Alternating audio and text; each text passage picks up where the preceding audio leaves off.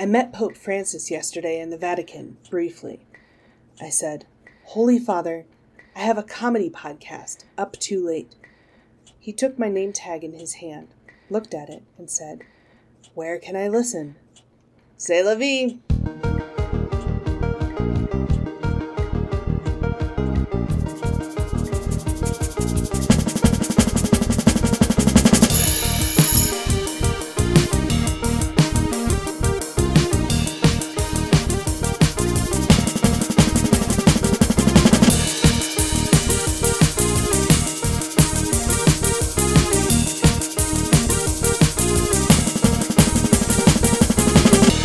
Good evening to everyone except Satan and his minions. This is Up Too Late, and I'm your host, Teresa Zoe Williams.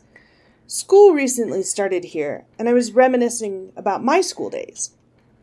I was a really weird middle schooler, like most of us are. One weekend, I decided to change my name every half hour. Every half hour! And male names were not off limits. Really kept my parents and friends on their toes for a couple days. I also used to wear my hair in cornrows or plaits a lot. My hair is really thick, so it used to take hours. Thank goodness for my mom, MTV, and those multicolored braces bands. I also used to tape every appearance Hanson made on television. I'm pretty sure I have the 1998 MTV Music Awards on VHS somewhere. If only I still had a VHS player. Or if those were even made anymore. Anyway, I also had my first crush in middle school. Besides Zach Hanson. There was this boy in my class named, we'll call him M. And one time he commented that I had gotten a little sun on my face and my freckles stood out. I don't have freckles, by the way. But then I was smitten. We pretty much never talked after that. Oh, young love. Welcome to the show!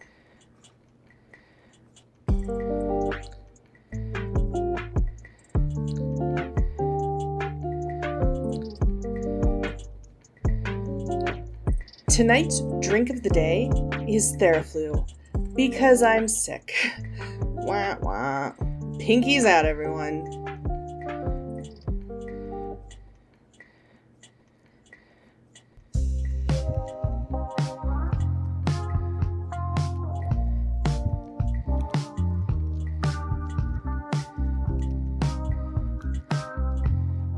There's been some interesting stuff going on in the Catholic world this week. I read a headline that said a priest was struggling with his 3 jobs due to the pandemic. All priests have 3 jobs, right? To be priest, prophet, and king. It's hard to minister as priest when you have to social distance, and it's hard to be prophet when the future is already told. I see more quarantines coming. And it's hard to be king when coronavirus already wears the crown. Corona means crown. In other news, there's a push to ban killer robots that got a boost from the Vatican and from the Pope. More like Vaticant, am I right? Sorry, that one was just so dumb, I have to laugh at it. Oh, okay, how about, there are some rumors circulating that Pope Francis will resign. And what's behind those rumors? Well, generally shady news outlets. What happens when the Pope receives a head of state? He knows the mafia has put him on notice. Ha ha. Ba-dum-ts.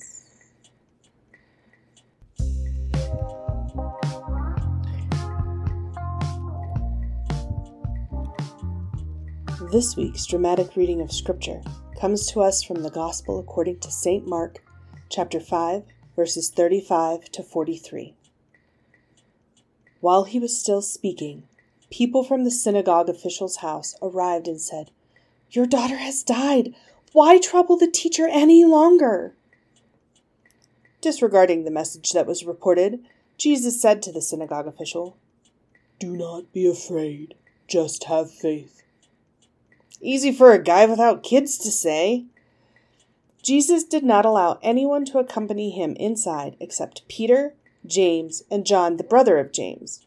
The terrible three. When they arrived at the house of the synagogue official, he caught sight of a commotion, people weeping and wailing loudly. I'm very pleased that it says people and not women here, because men can be even more dramatic than women. Just check Twitter. So Jesus went in and said to them, Why this commotion and weeping?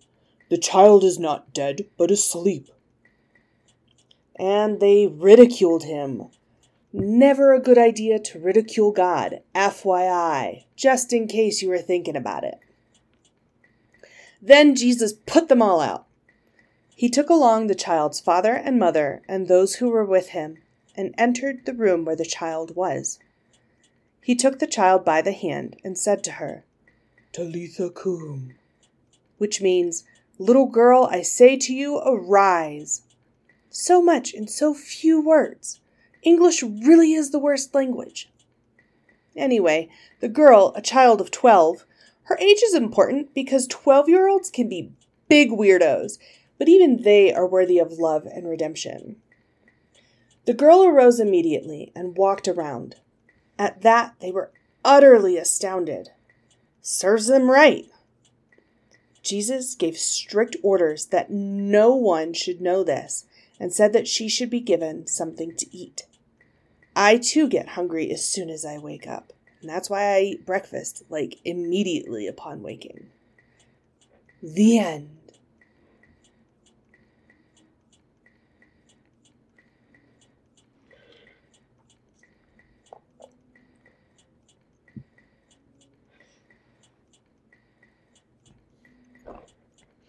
It's time for another edition of #AltCatholicProgramming.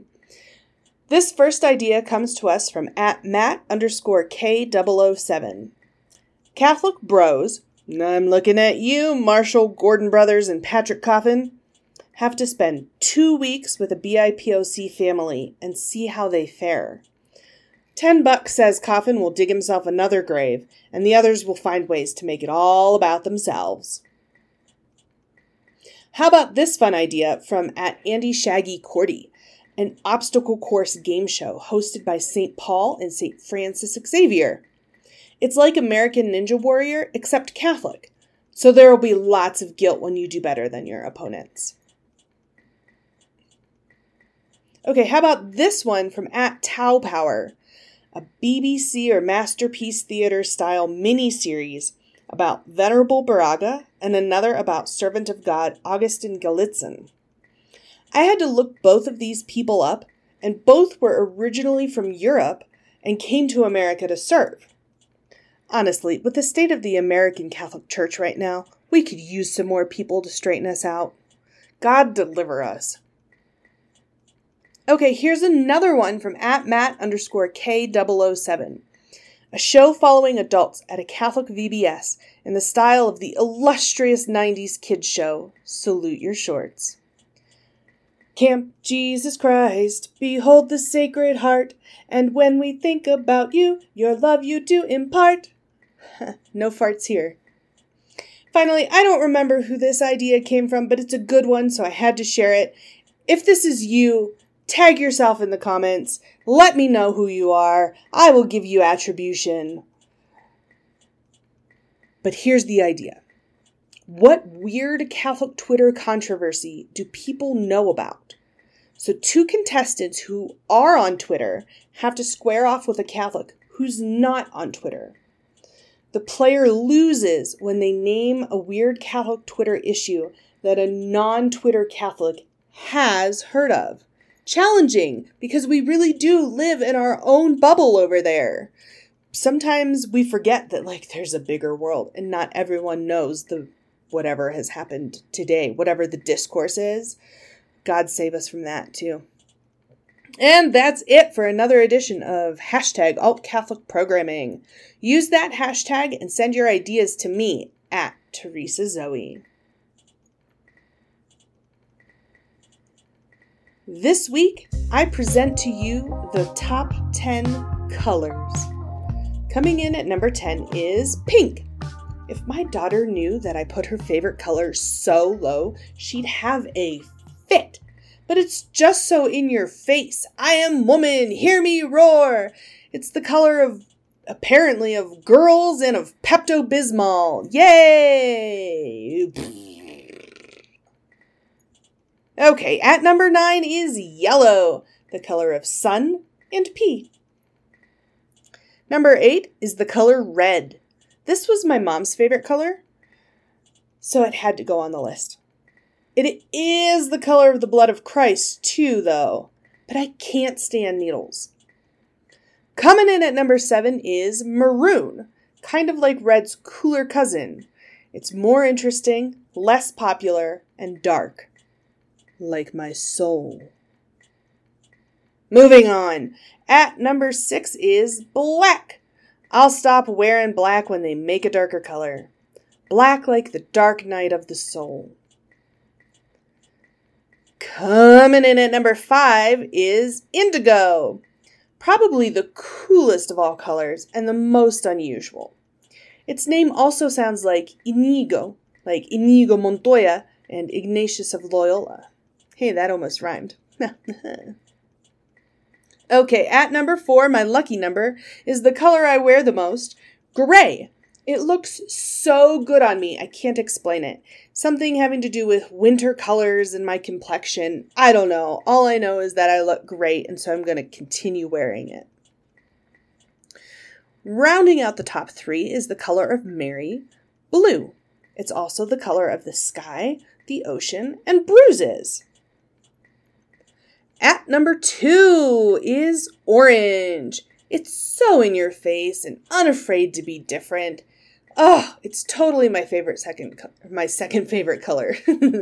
I just love it so much I trip over my own words. But last but not least, coming in at number 1, the best color of all is purple. Duh! As if you didn't see that coming. Wah, wah, wah. And that is your top 10, folks.